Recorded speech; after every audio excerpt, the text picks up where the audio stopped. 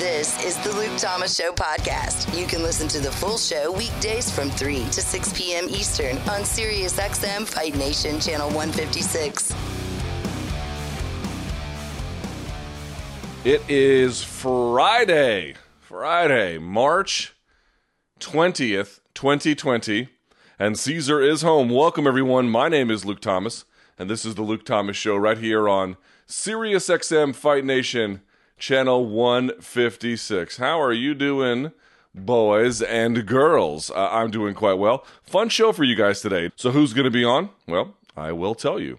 We'll talk to the author of a book that I just started reading because I think it's been prescient. The book is called Spillover, Animal Infections in the Next Human Pandemic. The author is David Quammen. Essentially, it's a book about viruses going from animals to people, and then what that can cause in terms of global pandemics, which is exactly how we got to the situation that we're in. And then last but not least, we'll speak to Yale epidemiologist Kaveh Khoshnood about where he thinks all of this is headed, plus some of the mental toll that all the social distancing might take on all of us. Plus, we're going to get to some Dana White comments. We'll do some breakfast cereal tournaments. Which ones are the best? For now, though, let's get into it. There was Dana White, UFC president. Boy, he's just... well, he's not reading books, which is always, apparently. He is just quite mad at the MMA media for having the temerity to do its job. Boy, they got some nerve, huh? In any event, I guess he did an IG Live with Kamaru Usman yesterday. I don't know why Kamaru Usman's in Las Vegas or however it happened, but be that as it may, he had a couple of things to say, which I thought were really funny. Cobb, correct me if I'm wrong. The wimpy quote is in the first cut. Is that right? I think that's right. I believe you're correct. All right, so let's do this. Look, basically, here's the deal.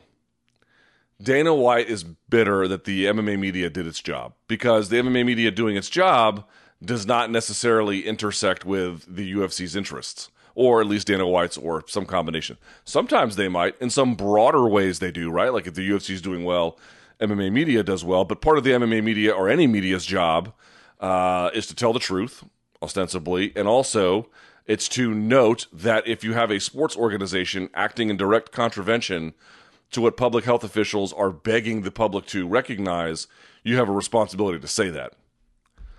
You're not going to make a lot of friends doing that. People are going to get mad at you, but the job is not to make friends. The job is to do the job. Right? In any event, so Dana White, I guess, took to Instagram Live and had some mean words for us. Let's hear them. Not like this. I mean, we're not canceling anything. We're postponing. Correct. Calling it postponing. So here's the reality. We will be up and running before any other sport will. We have the, our sport's different. We have our own arena next door. So we will fulfill every fight for every fighter this year, and we'll get this thing done. I think I clicked on the wrong one, but let me just address that. He says they are different because they have their own arena. That part is true. Obviously, that's true. They have built their own infrastructure, and that's going to be proven handy here. I also think they're going to be one of the first people and entities back there because, what's interesting, man? The government regulation line has taken on different meanings. There used to be a level of government regulation, and by the way, that line itself has changed, but I mean the following.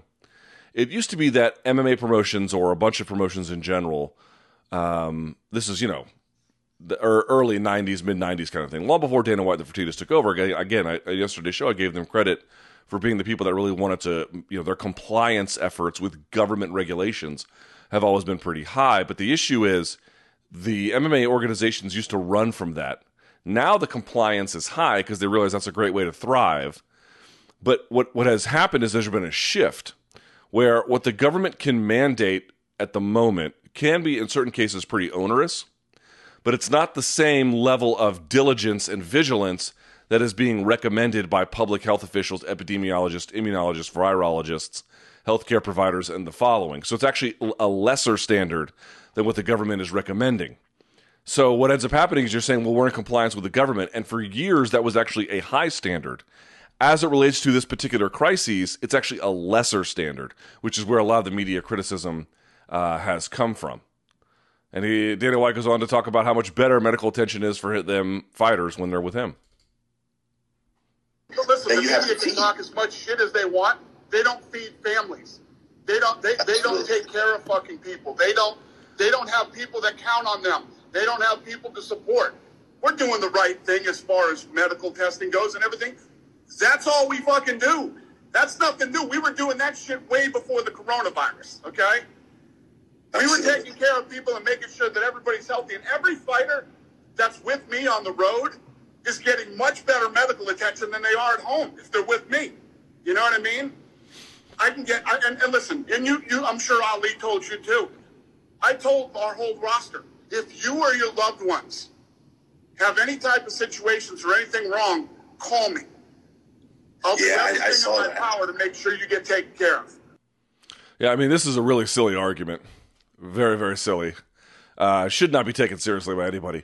First of all, they don't have, who depends on them? Well, they all have families, number one. Number two, it's not an apples to apples comparison, right? The issue is, I could make the same argument about any medium to low level staffer in the organization at UFC, at USADA, at any organization. That's the level at which these individual media members are typically at. Dana should be compared to what other entities are doing who are either leaders of teams, owners of teams, commissioners of leagues, and to see what they're doing to keep their people safe, see what kind of leadership they're doing relative to this public health crises, right? So sort of saying these individual media members don't own sports organizations, well, right. So let's compare the one that does to all the other ones that do and see what responsibility they have taken upon themselves and what the difference in behavior is. And at that point, the argument completely falls apart. If you compare him to what any professional sports team or commissioner, which again, he's not the same as a commissioner, but to the extent you want to even go that far, the UFC is woefully behind. Not in general. He's right about what the efforts are they've taken towards weight cutting and everything else. That part is very quite true. But as it relates to COVID-19, they're not on par. It's not my opinion. It's a fact. They put on an event without any testing after all the other organizations stopped. I mean, you can get mad at that. You can like that fact or you can hate that fact, but it's a fact. It's a fact. So, first of all, yes, media members do have families that depend on them, quite obviously. And then the individual media member who works for a media organization should be compared to the same level in the organizational depth chart to everyone else in every other organization. And the people who lead those organizations should then be compared to the people who lead other ones, particularly in the sports realm. That's the meaningful comparison, not how come John Morgan and Ben Folks don't own sports orgs, and as a consequence, can we demean their positions? Also, you'll note that that's not really an answer to the argument about whether or not effective COVID-19 preventions in keeping with best practices relative to public health recommendations have been kept up, because obviously they haven't. It's just a deflection, so it's a silly argument. Now, this is the one where he gets real bitter at us. Let's hear it. Go online and look at some of these people, and this isn't a knock. This is just a fact. The weakest, wimpiest people on earth cover the biggest, baddest sport on earth. What do you expect them to say? What do you think they're going to say? And just for these whips and listening to the Center for Disease Control, what do they know? I have over 350 employees who work for me. Multi-billion-dollar companies are laying off all their employees right now. We haven't laid off one person at the UFC. Well, they did when Endeavor took over, but fair enough. In the current crises, they're not doing it, and that's fine. That part I have no issue with. In fact, I commend the UFC for that. And every fighter that fights for me will fight 3 times this year. Our schedule will go on, and everybody's going to get paid, and we will figure this out, and we will be the first sport back on, and fuck that shit. It's going to go, everything will go on. So a couple of things here. I don't know if this is the case, but my hunch is one reason why they haven't, to my knowledge, I could be wrong about this, but to my knowledge, one reason they have not paid the fighters for the cards, the Brasilia card they did, but for the London card, for the Portland card, for the Columbus card, is because they called them postponed. So my thought is, and again, this is I want to be very clear about this. This is speculation. The belief that I have is that because they're postponed, that means they intend on paying them once those events then take place, right? Like, why pay for someone? If it's canceled, you just pay for it.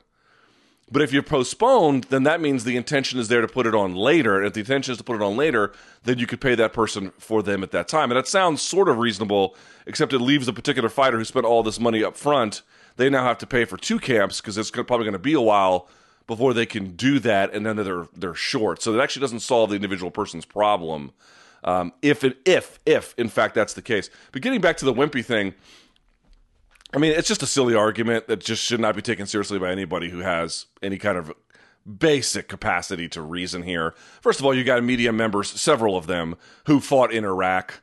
You've got several of them who have been collegiate athletes, and you've got some, who are totally out of shape. You've got some who are incredible dorks.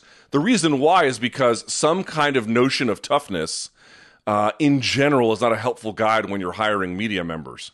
Right? Because it could be in the sense that if you had somebody who understood what the fighting was about and could do, has a bit of a background in there, you can lean on that. But for your day-to-day average work in covering the sport, doing interviews, developing sources, writing articles, attending media days, getting cameras to work, uploading audio, taking pictures, it's just not especially helpful. It can be helpful in certain capacities, but if I was making a list, if I was starting a website tomorrow and I was making a list of things, criteria that I would look to as a, to say how important this was in hiring, that would be fairly low on the list. If someone had it, that'd be great, but I'd only need 1 or 2 of them at most. And whereas for all the other skills that go into it, it's not especially helpful. Also, kind of noteworthy, as Mike Chiappetta pointed out, Dana White hired a media member to fight CM Punk, and CM Punk got smashed, 30-26, across all 3 judges' scorecards. A lot of the media train, a lot of them don't too. None of that is the point. None of that is the point. Here is the point. The point is, it's all a distraction from the basic consideration of 2 overriding questions and then other ones beyond that. Did he at any point say that they tested for COVID-19 at UFC Brasilia? We know they didn't. Was there any testing planned for UFC London, UFC Portland, UFC Columbus? Based on the interview that Dana White did with Aaron Bronstetter, the answer is no. Did the fighters get paid? They did not. Now, again, that could be because of the postponement versus the cancellation designation. They are required to give people a certain amount of fights each year contractually. Otherwise, they have to pay them outright. But the point being is as follows on this one. It's just a distraction. It's just a distraction from the real issue, which is that they for so many things, they have advanced medical protocol, especially in the MMA space, and all of that is true. But as it relates to any kind of medical protocol related to this human pandemic, they have been behind the curve relative to virtually every other sporting entity in the civilized world. He does not have an answer for it. And in hoping that the fighters get paid, which the media has advocated for, because we don't know when the next shows are going to be. Fighters are going to have to pay twice for a camp if it's long enough, and almost certainly that's the case at this point. There is no answer to that one either. So it's all just a distraction. He's trying to bait us into getting like, no, we actually are tough, which is some might be, some probably are exactly what he says they are. It's going to be a mix like any other thing, but that's not the point. The point is not to sit here and say, well, I'm going to show I'm the toughest one on earth. None of that is the issue. The issue is the questions we raised were, did the fighters get paid, and were there effective medical screens related to COVID-19? And the answer is no. That's it. That's the beginning of the story, and that's the end of the story. And everything else is just a distraction. This is a very easy test to pass for everybody. Don't fall for it. All right, Luke Thomas Show. Stick around. Coming right back. If you don't know SiriusXM, then listen up. Commercial-free music plus sports, comedy, talk, and news. They have it all. A lot of people think you need a car to enjoy SiriusXM, but you don't. You can listen outside the car. Right now, you can get your first 3 months of SiriusXM outside the car for free. Just go to SiriusXM.com/Luke Thomas to see offer details and to subscribe. You can listen on your phone, at home, and online. That's SiriusXM.com/Luke Thomas. Offer available to new SiriusXM streaming subscribers. SiriusXM, no car required. And joining me now on the hotline is David Quammen. He is the author of Spillover, Animal Infections, and the Next Human Pandemic, among other works. David, how are you today? I'm well, Luke. It's good to be with you. I hope you're well, too. I am certainly doing okay. Well, let's start there. Before we even get into your book, which to tell the audience, I was looking for some reading to do on this pandemic. I picked up some books on the 1918 Spanish flu, and then I saw this one because I think it's not I would say an underreported aspect, but certainly I have a lot of curiosity about it, which is this animal-to-human crossover, which is primarily what the Spillover book is about. First of all, why don't you tell what the audience is in terms of spillover, why it's a technical term, and what it essentially means in the medical community? Right. Spillover is the moment when some sort of a disease pathogen, for instance, a virus, passes from a non-human animal into a human. That's the spillover. That's the beginning of an outbreak of a new disease. We call that a zoonotic disease because it comes from non-human animals. Spillover is the passage from the bat or whatever it is into the first human. So the way it's been reported, and again, I am very much flying blind here, so help me out. But Sure. The way it's been reported is that China has something called wet markets. And in these wet markets, they'll have a variety of, let's call it, exotic wildlife coming into contact with one another. So you can understand how those things might pass, but give me a keener sense of what you know about wet markets and why these may be a haven for the spillover effect you're discussing. Right. Well, I visited some of those wet markets when I was researching the book in southern China with one of the scientists who studies these things. A wet market, before this occurred, a typical wet market might include wild animals of various sorts live in cages, and that means bats, possibly pangolins, which is a thing that looks like an armadillo but not related to armadillos, civets, which is a kind of a mammal that looks like a badger, bamboo rats, all sorts of wild animals, including wild birds, live in cages. These cages might be stacked one on top of another. So you might find a bat alive in a cage stacked on top of a pangolin, stacked on top of a pig. And then you might find also butchered meat on sale and seafood on sale. The wet market where this pandemic apparently began in the city of Wuhan was called the Huanan wholesale seafood market, but they sold a whole lot more than seafood. These wild animals that come with their own unique viruses into this mixing bowl situation.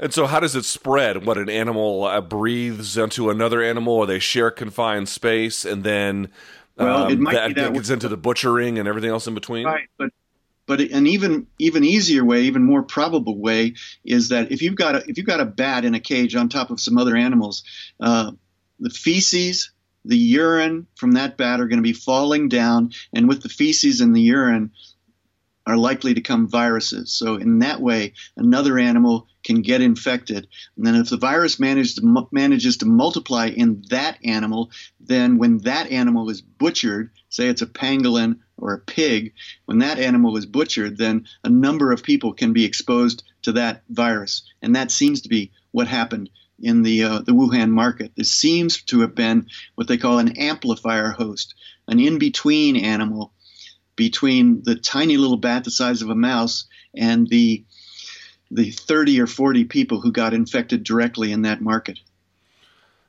How cultural are these wet markets, which is to say the Chinese and their immunologists and epidemiologists and virologists, they must know this is a breeding ground for that, and yet it sort of continues, I'm assuming, somewhat unabated. It has, right. And there are some very good scientists in China, including at the Wuhan Institute of Virology. They know about coronaviruses. They know the risk. And yet these practices have continued of bringing wild animals alive, not just from China, but in some cases from other parts of the world, endangered species, bringing them to China to be sold at a premium in these wet markets. It's very dangerous. It's not the only cause of pandemics, but it is a very blatant one. And some people say it's a traditional practice. It's part of the ancient Chinese culture. But I have a colleague, a Chinese writer, who investigated that, did an op-ed for the New York Times, and showed from old texts that the old texts in China were saying not, oh, this is, eat a pangolin, eat a civet, this will make you vigorous and virile. The old texts were saying, beware of wild animals, that's not healthy. Don't do that. So it's a more recent practice. It's a vogue. It's a fashion. It's prestigious in China to eat wild animal meat. So let's circle back to some of the viral concerns here. This is such a new situation for, I think, me and many Americans. To what extent, we talked about the spillover effects. I guess I'm trying to understand how many viruses are there in proportion to the totality are simply exclusive to a certain kind of species or genus, and how many have much more universal applicability across mammals, reptiles, things like that? Right. That's a very good question. We know, the scientists who study these things know, that there are many unique viruses out there. We've got thousands and thousands of species of animal living in our richly diverse ecosystems, and each of those species carries its own unique viruses. Nobody knows how many. Maybe it's 10 unique viruses per species. Some of those viruses are adapted only for that particular species or for the particular group of animals, but some of those viruses have a high capacity for fast evolution. So they're always changing as they replicate themselves, and the fact that they're always changing, their genome is always making mistakes, it's mutating, and that creates possibilities for new adaptations. Those viruses are capable of passing into different kinds of hosts. For instance, from a bat into a human, or from a bat to a pangolin and then into a human. Because certain viruses evolve quickly, they are at the top of the watch list, the danger list. And among those groups of viruses are coronaviruses. And the scientists have known that for decades. I knew that for 10 years since I researched my book. Watch out for a coronavirus coming out of a bat in, for instance, a wet market in, for instance, China. 10 years ago, I was saying that. Yeah, I think your book was published in 2005, and it's about the next human pandemic from this precise spillover effect. So this is something you've had your eye on. Yeah, right. Actually, 2012, but I was beginning the research in about 2006. Book came out in 2012. Okay. Scientists were saying this to me, and so I said it to the readers. All right, so let's talk about this coronavirus here in just a little bit more. You talked about its adaptability. What do you know about, for example, and this was a different time, literally 100 years ago, but was the Spanish flu like that, or is that a completely different scenario? No, it's similar. The Spanish flu, the influenzas are a particular group of viruses. They also have a high capacity for fast evolution. The virus that caused the so-called Spanish flu, it didn't begin in Spain. Probably began in the American Midwest.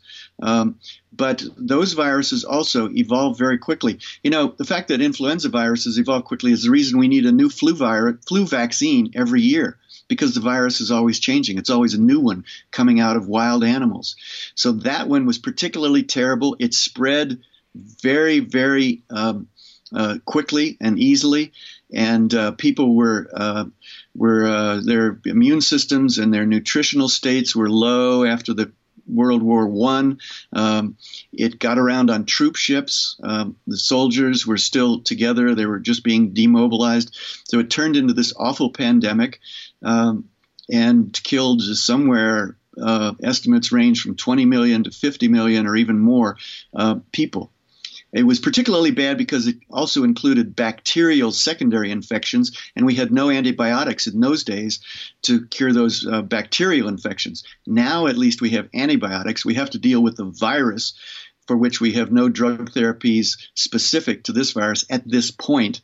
But the antibiotics we have can deal with the secondary bacterial infections.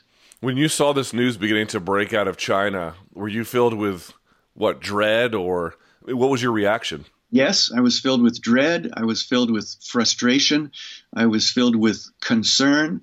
I was filled with everything but surprise. I was not surprised at all. It was like, oh, no, here it goes. Just exactly what the scientists have been warning about. And the people who control the wheels of government have not prepared us for this. And so I didn't know that it was going to be very bad, but I knew immediately that it could become very bad. What is the difference between why this has gone so far out of control versus SARS or MERS or other kinds of diseases that also started from some of these wet markets? Well, that's not fair. I think SARS and MERS have unique and different from China origins. Still, what is the difference between this one and those? And then also, why haven't other wet market diseases and viruses been as bad as the coronavirus is in 2020?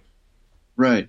Again, good question. SARS and MERS are diseases that are both caused also by coronaviruses. SARS did come out of China, southern China, 2002, 2003. Somebody picked it up from, again, a wild animal that was sold for food. It probably was a civet, that badger-like animal that I mentioned, but the ultimate origin was proved later to be a bat. Probably the same kind of bat that this thing came out of. But SARS was a different kind of coronavirus. It got into Hong Kong and then into a particular hotel. I described this in the book, the Metropole Hotel. It was a man who was very sick on the 9th floor of that hotel. He coughed, he sneezed, or he vomited in the corridor or the elevator, and other people on the 9th floor of that hotel got exposed, got infected.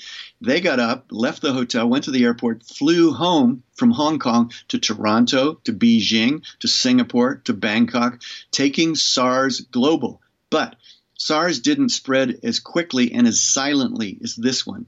It was not so severe in the sense that it was not spread as much by silent characters, maybe not carriers, maybe not at all. Now we know that this virus is particularly dangerous because it spreads silently with people who don't know that they're infected. People are shedding virus before they're showing symptoms. Didn't happen with SARS. But SARS killed 1 in 10 of the people that it infected. And then, because of very good scientific response and quick public health response, SARS was stopped. It was contained, partly because we were lucky. Where did it go? Toronto, Bangkok, Singapore, Beijing, places that had strong central governments, strong healthcare, strong influence or control over their citizens. It wasn't the Wild West in those places, and they managed to control it and stop SARS. MERS, coming out of Saudi Arabia, again, is a coronavirus, doesn't spread as quickly as this one does. Are the viruses that spill over, they're by definition more applicable, right? Because they can cross species. Are they always as virulent? Are they always as dangerous? Or can you get ones that cross that are relatively harmless, let's say? Oh, that's right. No, you can. Yeah. There are viruses crossing from animals into humans all the time, some of which seem to be infections without disease. There's one that I discuss in the book, did some research on that. It's got a gruesome, vivid name. It's called simian foamy virus. Simian foamy virus, because under a microscope it looks sort of foamy, and it's carried by simians, by monkeys. If you go to a monkey temple in Bali, I don't know if you've ever been to Bali, but tourists go to the highlands of Bali. They go to these temples. There are these monkeys, a couple of different kinds, I think, maybe vervet monkeys, maybe macaques, I can't remember. But these monkeys carry this virus. They are the simians that carry this virus. And if you're there in a temple and you're feeding popcorn or rice to these seemingly tame monkeys, they're taking this food out of your hand, they're climbing on your shoulders, you might get infected with simian foamy virus. But so far, scientists have not found that to cause any symptoms, to cause disease in humans. So this is happening, even when we don't become aware of it through a global pandemic. What's your sense of where all of this is headed? Luke, good question. I could toss a coin and ask you to call it heads or tails. You might be right. You might be wrong. If you were lucky, you'd be right. If I said this was going to end soon or it's going to go on and kill a lot of people, given the amount of unpredictability in it, I'd be doing about the same thing. It would be the call of a coin toss. There are lots of origins, lots of sources of unpredictability. Human behavior is unpredictable. Community cooperation is unpredictable. Governmental behavior is unpredictable. And this virus, because of its evolutionary capacity, is unpredictable. So, it's the old saying, you have to prepare for the worst and hope for the best. And that's what we need to be doing now. So if you could recommend to various influencers, either in government, private practice, or whoever needed to hear it, maybe perhaps members of the scientific community, what are the best practices? At the local level and an individual level, wash your hands, social distancing, but these seem like very much measures of last resort. What about the more robust measures that nation states should be taking? Well, I'm not a public health official. I read the papers and listen to and watch all the news just like you do. And some of the people like Tony Fauci are very experienced and very reliable. So they're talking about the things you're talking about in terms of individual behavior, social distancing, washing your hands, so avoiding spreading. Just because you're young and feel good doesn't mean you should go out to a bar because you may be contributing to the spread and cause somebody else to get infected. Flattening the curve, slowing down the spread so that we flatten the curve of the number of people infected at a given time. And instead of overwhelming our medical facilities, we pace this so that they can take care of people who need it. But on a higher level, we need preparation. We need to be ready for the next one. We need to spend money when we don't have a pandemic to be ready for a pandemic, because the money spent for preparation is small potatoes compared to the money we're spending now. It seems like a lot, and that's one of the reasons it doesn't happen. Policymakers and leaders, legislators don't like to spend a few $1 billion on preparedness against a pandemic. But, the money that you spend is small potatoes compared to, for instance, shutting down Delta Airlines for 4 months. The money that this is costing us is huge compared to the significant money that should be spent for preparedness before the next one happens. All right, so last question on this. I really appreciate your time. Is this a moment is this a moment where the Chinese really reflect on the value and necessity of these wet markets? Which is to say, I don't suspect that they're going to get rid of them in totality, but perhaps there might be more regulatory oversight of them. Is this a coming to Jesus moment, so to speak, for them? Yes, it's got to be. It's got to be, Luke, and I think it will be.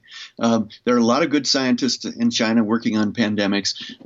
They will be speaking to their government. Their government is going to see international pressure on them to close these markets. It's not, as I said, it's not the only thing that needs to be done, but it's one thing that has to be done. Not to close, food markets entirely, but to get living wild animals caught from the wild out of those markets, to shut down that trade. Don't just drive it underground. So it's a sexy and prestigious black market operation. It has to be stopped, period. And only the Chinese can choose to do it, exercise the will to do it. But the international community has to work with them and not demonize them, not ostracize them, so that this is one of the things that happens. The book is Spillover: Animal Infections and the Next Human Pandemic. The author, of course, is David Quammen. We'll tweet out a link to that on our Twitter account. And also, David, I'm in the middle of this book. I can't wait to finish it. It's been a really eye-opening lesson, and I really appreciate your time today. Thank you so much. Thank you, Luke. Really good to talk with you. Stay well. Likewise. Take care. Cheers. This is Rick Kamla. Here, Tim Legler and myself react to the news that the NBA season has been suspended on Give and Go. You've got to put the brakes on it. Guys have to get tested, quarantined. Not talking about basketball, but talking about life and the impact of it on the great game that we love. It completely sucks. It's the only thing you can do. We really don't know ultimately when or if we're going to get basketball this season. Give and Go, weekdays from 1 to 4 p.m. Eastern on NBA Radio, Sirius 207, XM 86, and on the Sirius XM app. We are back. Luke Thomas Show, 877-FIGHT-93, 489er3. All right, boys and girls, how are you doing? Let's do this now, a bit of a change up. You know what? We got to have some fun on the show time to time. And usually that means firing Cobb because, no one wants him around. But sometimes you got to keep him around. He joins us now via the magic of Skype. Cobb, how are you? Doing just fine. Still alive, so can't complain. All right. A day above dirt is always a good one. So Cobb found this. Someone was putting together a bracket challenge. It is March, and there's going to be no March Madness. But a bracket challenge that was centered on breakfast cereals. Cobb, you got to stop moving, buddy, because we can hear all of that. Thank you.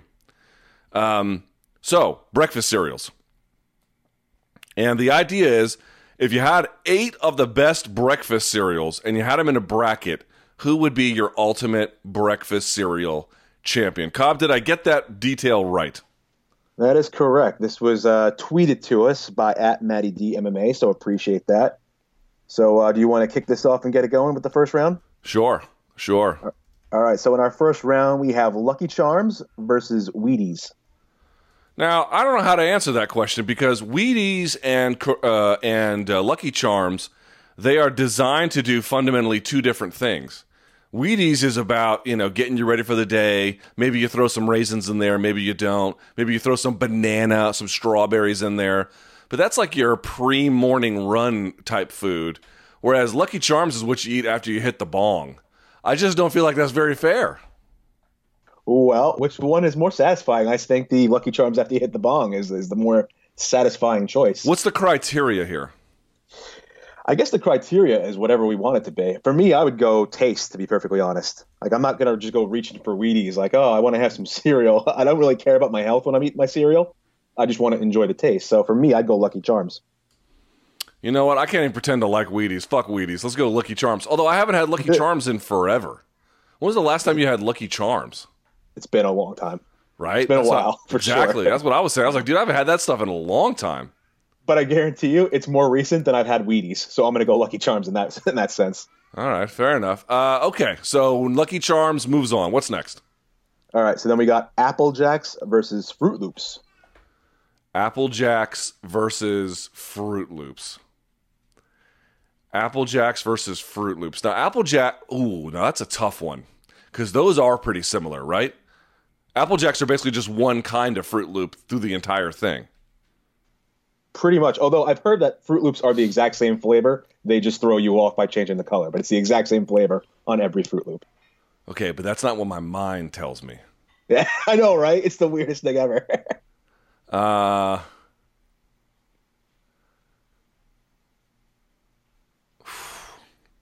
didn't think you'd be this torn. The answer should be Fruit Loops, but I'm going to go Apple Jacks. I'm going Apple Jacks I think as well. the milk afterwards tastes better. 100% agree. And I think Fruit Loops are overrated. Apple Jacks, I've never had a problem with Fruit Loops. Sometimes you can have a bowl and you're like, I don't think I want another bowl of Fruit Loops. Apple Jacks, I feel like I always want another bowl. So I'm going to go Apple Jacks as well. All right, very good. Some unanimity there. Yeah, Apple Jacks moves on. Now this one's an interesting one. Cinnamon Toast Crunch versus Golden Grams. Cinnamon Toast. Oh, that's easy. Cinnamon Toast Crunch is my number 1 seed. Cinnamon Toast Crunch as a kid was the only kind my mom would let me have in terms of the cereals that are bad for you kind of thing. That was the only one she would ever relent on. I have Cinnamon Toast Crunch is going to be hard for any of these to beat in my mind, so I'm going to go that one. Ooh, we've hit the child center of Luke Thomas's brain. Yeah. So that's a powerful motivator. You know what? I would go Golden Grams, but I don't have the same conviction you do, and it's your show, so we'll have Cinnamon Toast Crunch. Move on. All right, we have some unanimity. Now, what happens if we disagree? We have to just debate it out? I think we can debate it out, but again, I'll say whoever has... Yeah, debate's fine. Whoever has the most impassioned argument, I suppose, should win. All right. Although it is your show, so you might count for 2. Yeah, well, you know what? You got to be fair, because I don't eat a lot of cereal, so I am. You can sway me on this. So here's an interesting one. I'm not big on either of these, but Honey Nut Cheerios or Raisin Bran.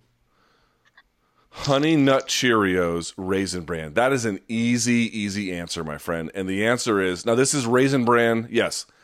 Raisin Bran with raisins. Folks don't know this. It's terrible for you because it's so freaking delicious. That is an easy call. 100% Raisin Bran. Raisin Bran with raisins is so freaking good. I don't know how you could even argue otherwise. It's so delicious. Now, here's the thing. I would probably go Honey Nut Cheerios over Raisin Bran, but in my opinion, I find regular Cheerios to be far superior. So for that reason, I'll go with you and go with Raisin Bran. Yeah. Okay, good. We're on the same wavelength there. All right, so that's one side of the bracket done. On the other side, we have Frosted Flakes versus Rice Krispies. Frosted Flakes. Oh, Rice Krispies are for peasants. Tony the Tiger and Frosted Flakes. That might be the best tasting milk after the fact of any cereal that's ever been made. So while I don't necessarily like Frosted Flakes as my number one go-to, especially dry, you ever like stick your hand in a dry box of Frosted Flakes? It's not that money, you know? but the milk afterwards is the apex predator of all post-milk cereals. Yeah, Post-cereal if they wanted to make this tougher for me, they would have made the Rice Krispie Treat cereal that they used to make. Do you remember that? When they were essentially just making the Rice Krispie Treat, they were dicing it up, and that was your cereal. That was a cereal? Oh, it was fantastic, and yes, it was. I never even heard of that. Oh, you missed out, pal. Big time. That was a great Sounds cereal. like it. Jesus Christ. But yeah, Rice Krispies, I feel like I used to have to add something to it. Like I put chocolate syrup on it and make it Cocoa Krispies to make it better. Yeah. So yeah, I agree. Frosted Flakes all the way. All right. What's next? All right. So next up, Cocoa Puffs versus Frosted Mini Wheats. Cocoa Puffs versus Frosted Mini Wheats. Frosted Mini Wheats turned into gross dumplings of shit when the milk got too much into them. And Cocoa Puffs were like a chocolate version of Rice Krispies. So that, to me, it's like neither of these are going to be your better sweet cereals. But if we're comparing which ones are good sweet cereals, one is clearly better than the other one, I say. Cocoa Puffs was like one of my favorite cereals when I was a kid. To me, that's not a question. It moves past Frosted Mini Wheats easily. Dusts it. Like Valentina versus Cachuera. That's Cocoa Puffs right now. Yeah? Yeah. All right, fine. I won't argue with it. Okay, so next up, we have Honey Smacks versus Fruity Pebbles. Honey Smacks versus... Oh, Fruity Pebbles. Fruity Pebbles. Fruity Pebbles, again, not the best cereal outright, but this is one where, number one, they're good dry. Number two, the milk afterwards is delicious. I love the coloring. It's like eating a little bowl of ice cream afterwards when the milk is all full of what's left there. You know, you can have a whole bunch, and it's got a nice consistency when you bite into it. What was the other one? Honey Smacks. Honey Smacks. Man, is that one that had the frog as their stupid? Man, Yes. F Honey Smacks. As Kelly would say, let the poors eat them. Yeah, That's what I say. 100%. I'm with you, dude. Fruity Pebbles, I love. It's probably my second favorite cereal and my go-to now as an adult when I buy cereal. And my friend always laughs. He goes, "Fruity Pebbles is the kind of cereal you don't know you love until you have it, and then you can't stop eating it." So yeah, You ready for this? I had a friend make Rice Krispies treats out of Fruity Pebbles. I've had that before, and it's amazing too. It's out of control, is what it is. It's so good. Yeah. All right, so that brings us to our last matchup. Then it's Trix versus Captain Crunch.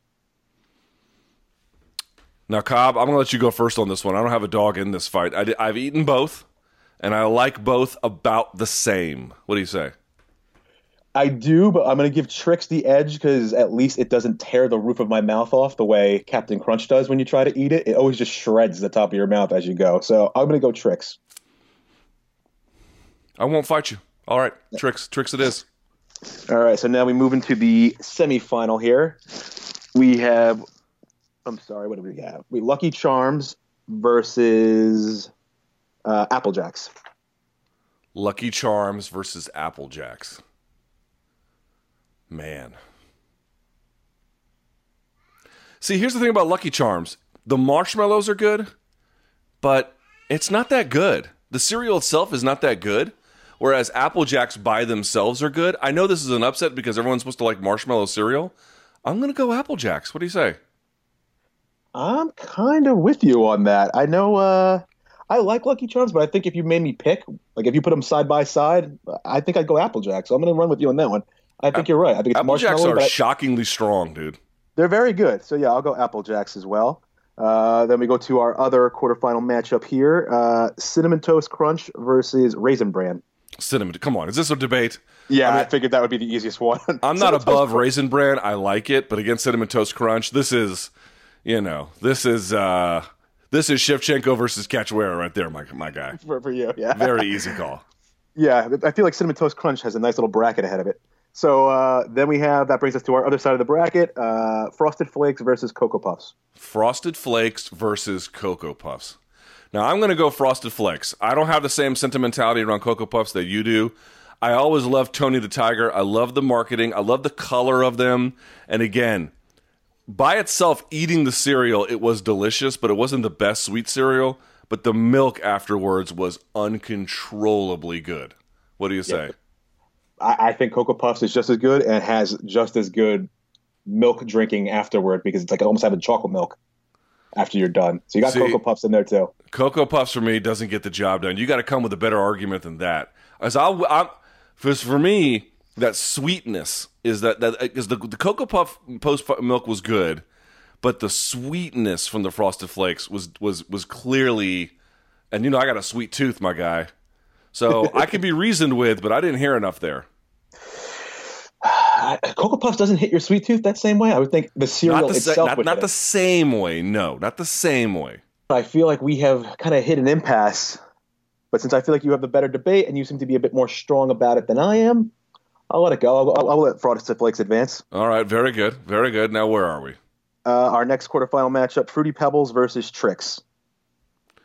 Are you a Fruity Pebbles guy on this one? Because I am. 100%. Yeah, Trix is like if you took the Fruity Pebbles and blew them up, but there's no... And they had that stupid rabbit. Like, fuck that rabbit. Who was the... You know what I mean? Yeah. Fruity Pebbles had like Fred Flintstone and stuff. Yeah, it had a classic cartoon show. All across the board, taste, the way the milk tastes, spokespeople, 100% better. Yeah, Trix had the benefit of a good matchup. That's all it had. That's the only reason why it moved on. Yeah, Trix is for losers. So that brings us to our semifinal matchup, Apple Jacks versus Cinnamon Toast Crunch. Now here is when the rubber meets the road. I'm going to go Cinnamon Toast Crunch. I love everything about the Cinnamon Toast Crunch, about the way it was like each one was a piece of toast. And then we haven't talked about it yet, but the milk for that one too afterwards was great. The little specks of cinnamon everywhere with pieces of sugar, and you would get it. It to me just one of the cornerstones of American breakfast cereals, and great when you're high too. Agreed. I'm going to go Cinnamon Toast Crunch. So our next matchup, for Frosted Flakes versus Fruity Pebbles. Ooh. I feel like I got to go Fruity Pebbles. Yeah, I'm with you. I feel like Frosted Flakes had a nice run, Cobb. It was a Cinderella story there, but it's time to close it out to the big dogs. 100%. So that brings us now. This is where the rubber meets the road. All right. Cinnamon Toast Crunch versus Fruity Pebbles in the finals. Wow, that is really, that is Godzilla versus Mothra right there, my friend. That is King Kong versus the city of New York. Wow. All right, well, let's talk about it. Pour it in the bowl and you pour it in the milk. I would say the feeling of anticipation I get is higher with Fruity Pebbles. How do we feel about the milk afterwards?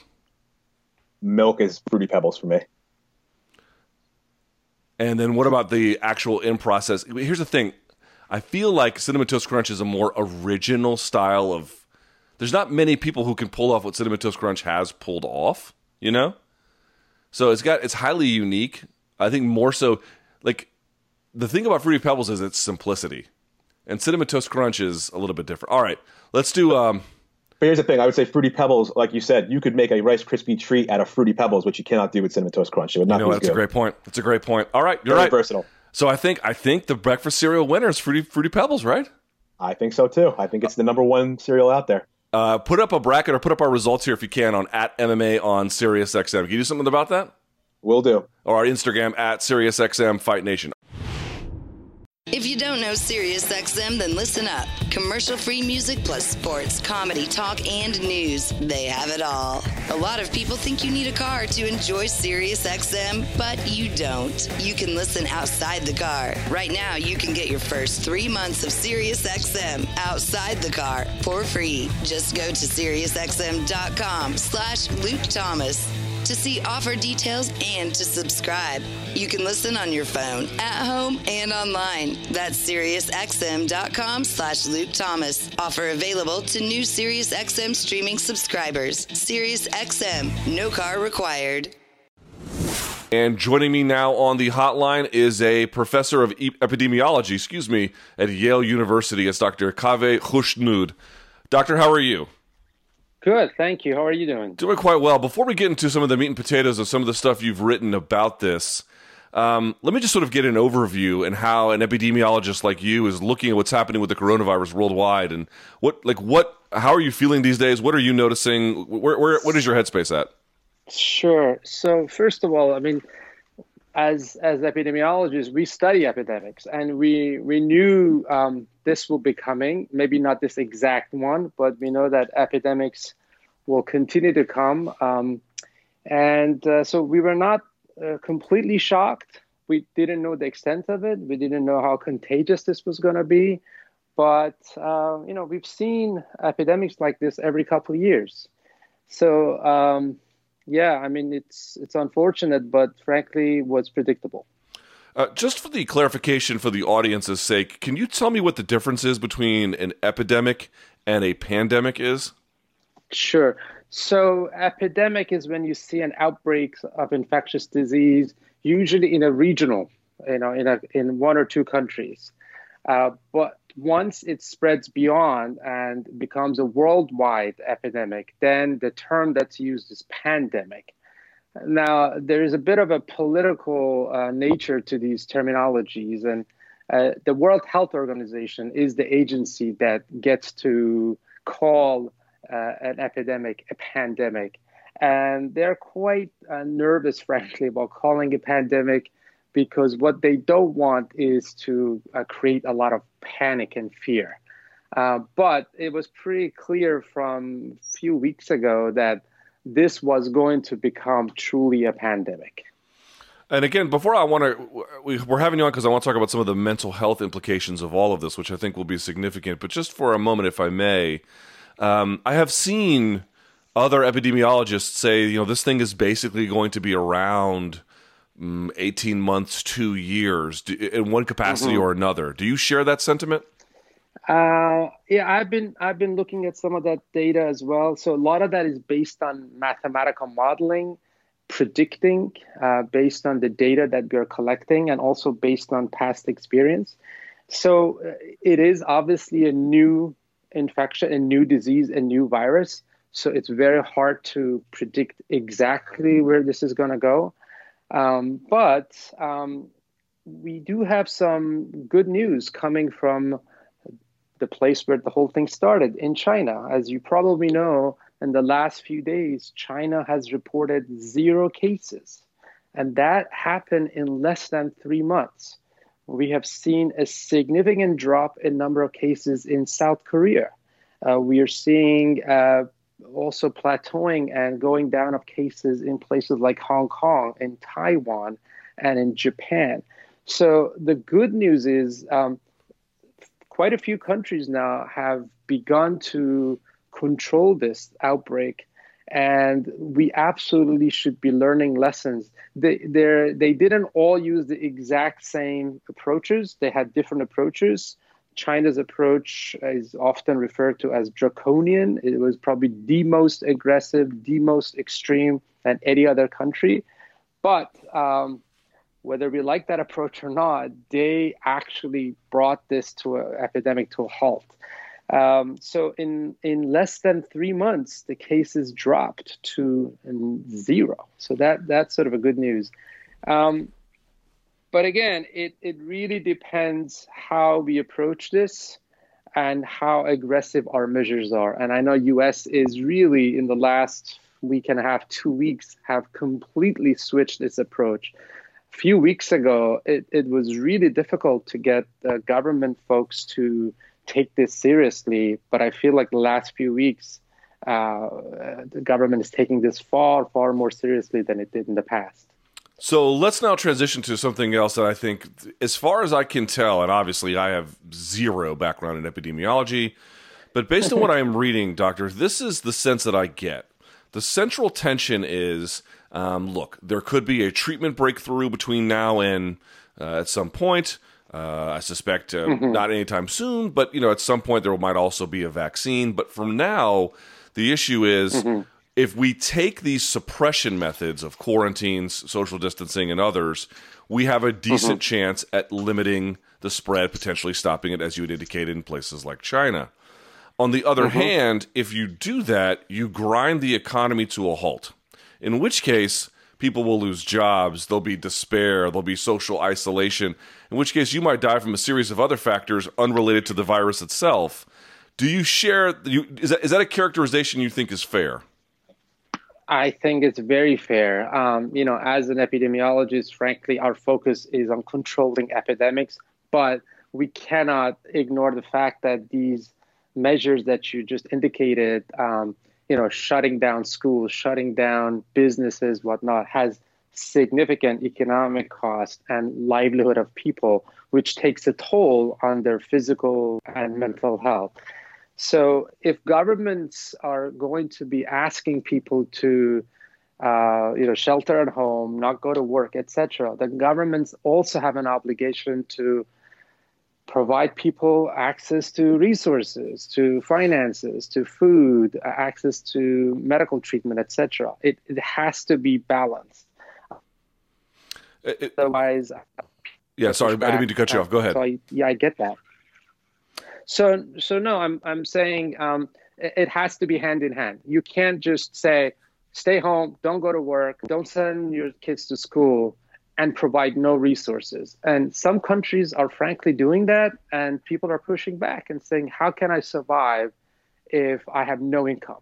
So it has to be a coordinated, balanced, an economic response and a public health response hand in hand.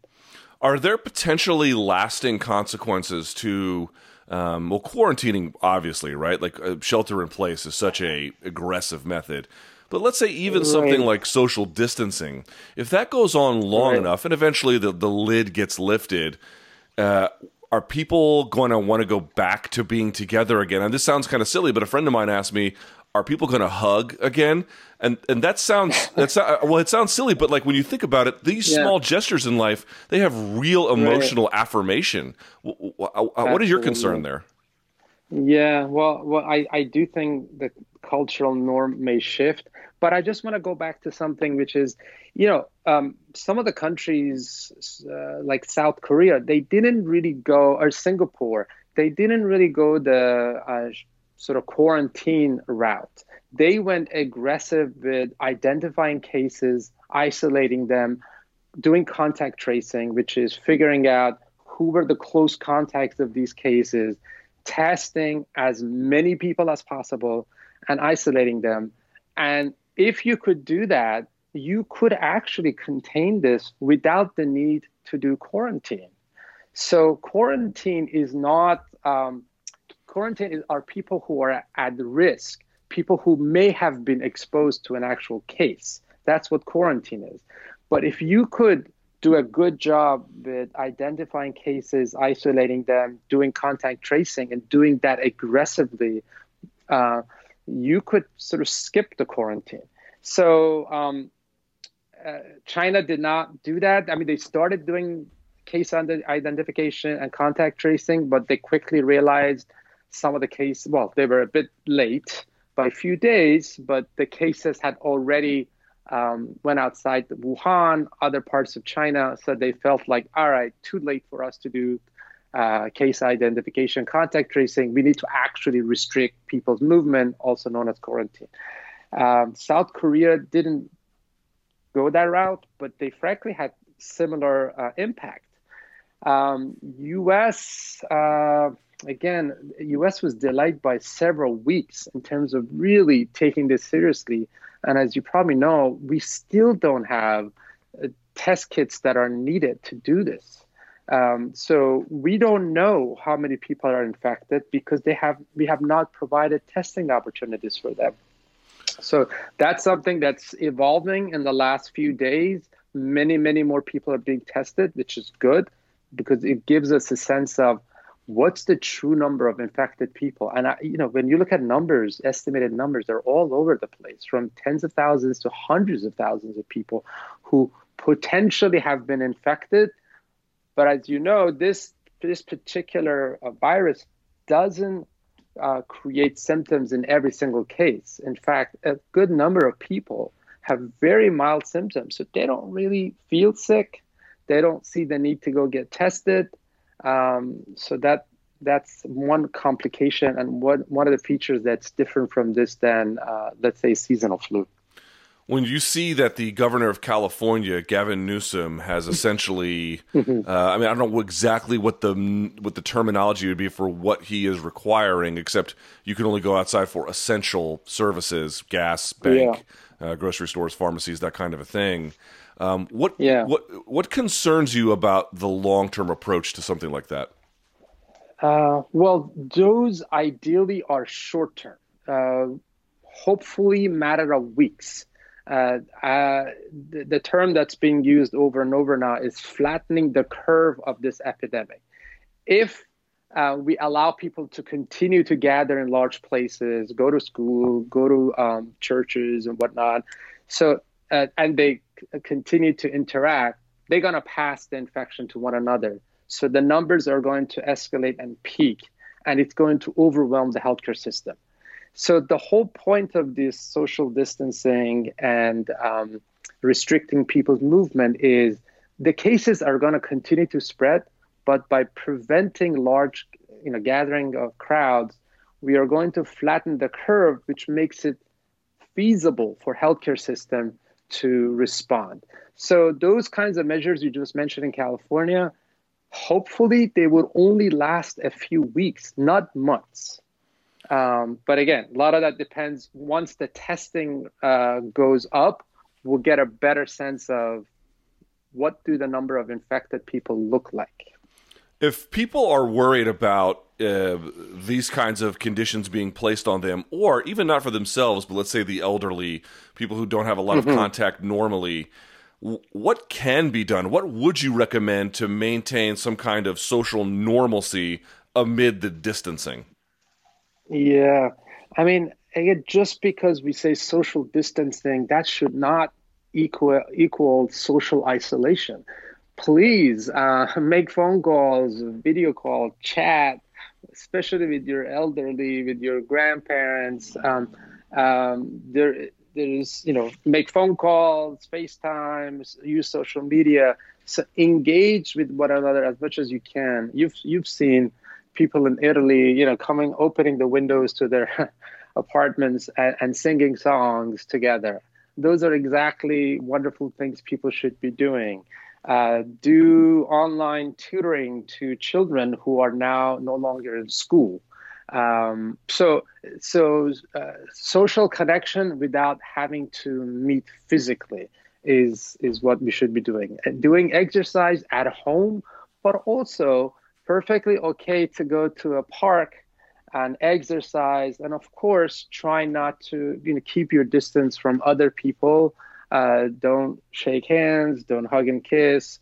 But absolutely, I mean, you brought up mental health earlier, which I'm so glad you did. It's somewhat neglected in times of outbreak and these epidemics.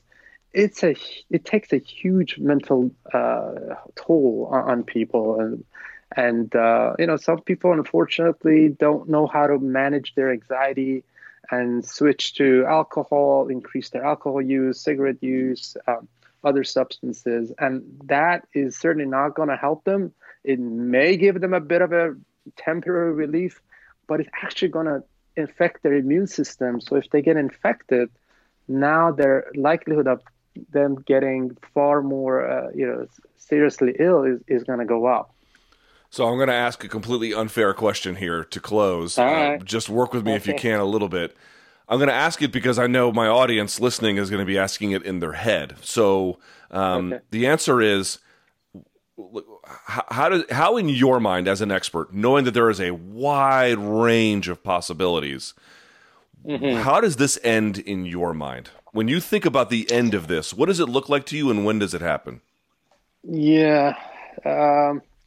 Well, people talk about sort of the worst case scenario and the best case scenario. The worst case scenario, frankly, is just it's horrible. I've seen some numbers talking about over 1 million Americans dying of this, and that is horrible. And I really hope that we don't go that far.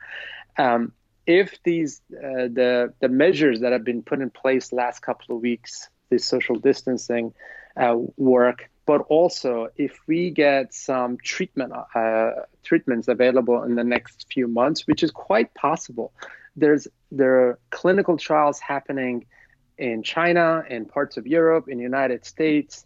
There are a dozen or so companies, working on the vaccines. I think a medical treatment will become available. I'm hoping in the next few months. Vaccine is going to take longer, probably 1.5 to 2 years. So with those tools, with public health tools, social distancing, etc., and with some medical tools, the best case scenario is towards the end of summer, this is going to come down significantly, if not go away completely.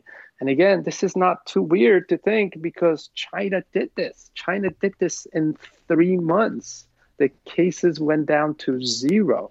That's unless we don't believe, we think they're faking the numbers, which I'd like to think they're not. By the end of summer, we may be in a very good shape where this has basically been curtailed. So yeah, I'm optimistic.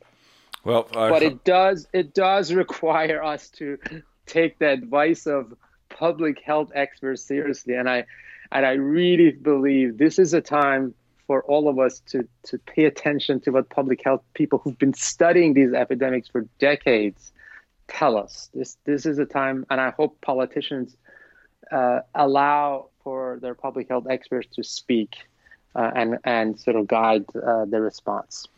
I certainly am encouraged by your optimism. He is a professor of epidemiology at Yale University. It is Dr. Kaveh Khoshnood. Doctor, merci. Thank you very much. Appreciate your time. And we'll see how things go. Thank you. All right. Take good care. Thanks for listening. Catch the Luke Thomas Show live and in its entirety weekdays from 3 to 6 p.m. Eastern on Sirius XM Fight Nation Channel 156. On Twitter, follow at L Thomas News and the channel at MMA on Sirius XM.